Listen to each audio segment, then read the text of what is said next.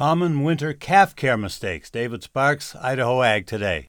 Cattle producers should take care to avoid common mistakes during winter calf care. Ben Eckern from Calftel by Hampel. Some common mistakes for winter calf care include limited energy intakes, so increase your energy intakes for wintertime. Not enough bedding. Increase your bedding to have a nice nesting score of 3 so the calves are deeply bedded and stay warm that way. And not utilizing calf coats would be another thing that's not done in wintertime on some farms. It's important to provide enough energy for calves. Calves need so much energy to stay warm and to grow, so the first energy is going to go to keep themselves alive. Just like lactation for cows, the energy goes for maintenance before it goes for lactation and milk production. For calves, too, if you want that calf to grow and get the gains, you need more energy, more calories, too, and the calories would come from milk and grain for the calves. When it comes to bedding, when you look at your calves and they're laying down in their hutch or their pen, make sure that you can't see their legs very well. Make sure that their knees, their hooves are in the straw. If it's laying on a concrete floor, there's no insulating properties on that. Use calf jackets properly. Put it on after the calf is dry. Don't put it on a wet calf because then that moisture would stay on that calf. So after the calf is dried off, usually within a number of hours, that's fine. Get it on there so it's loose. Adjust the straps. Got adjustable straps on the calf jacket. The biggest question might be when to take that jacket off. One is temperature. Your hand underneath that calf jacket and it's sweaty.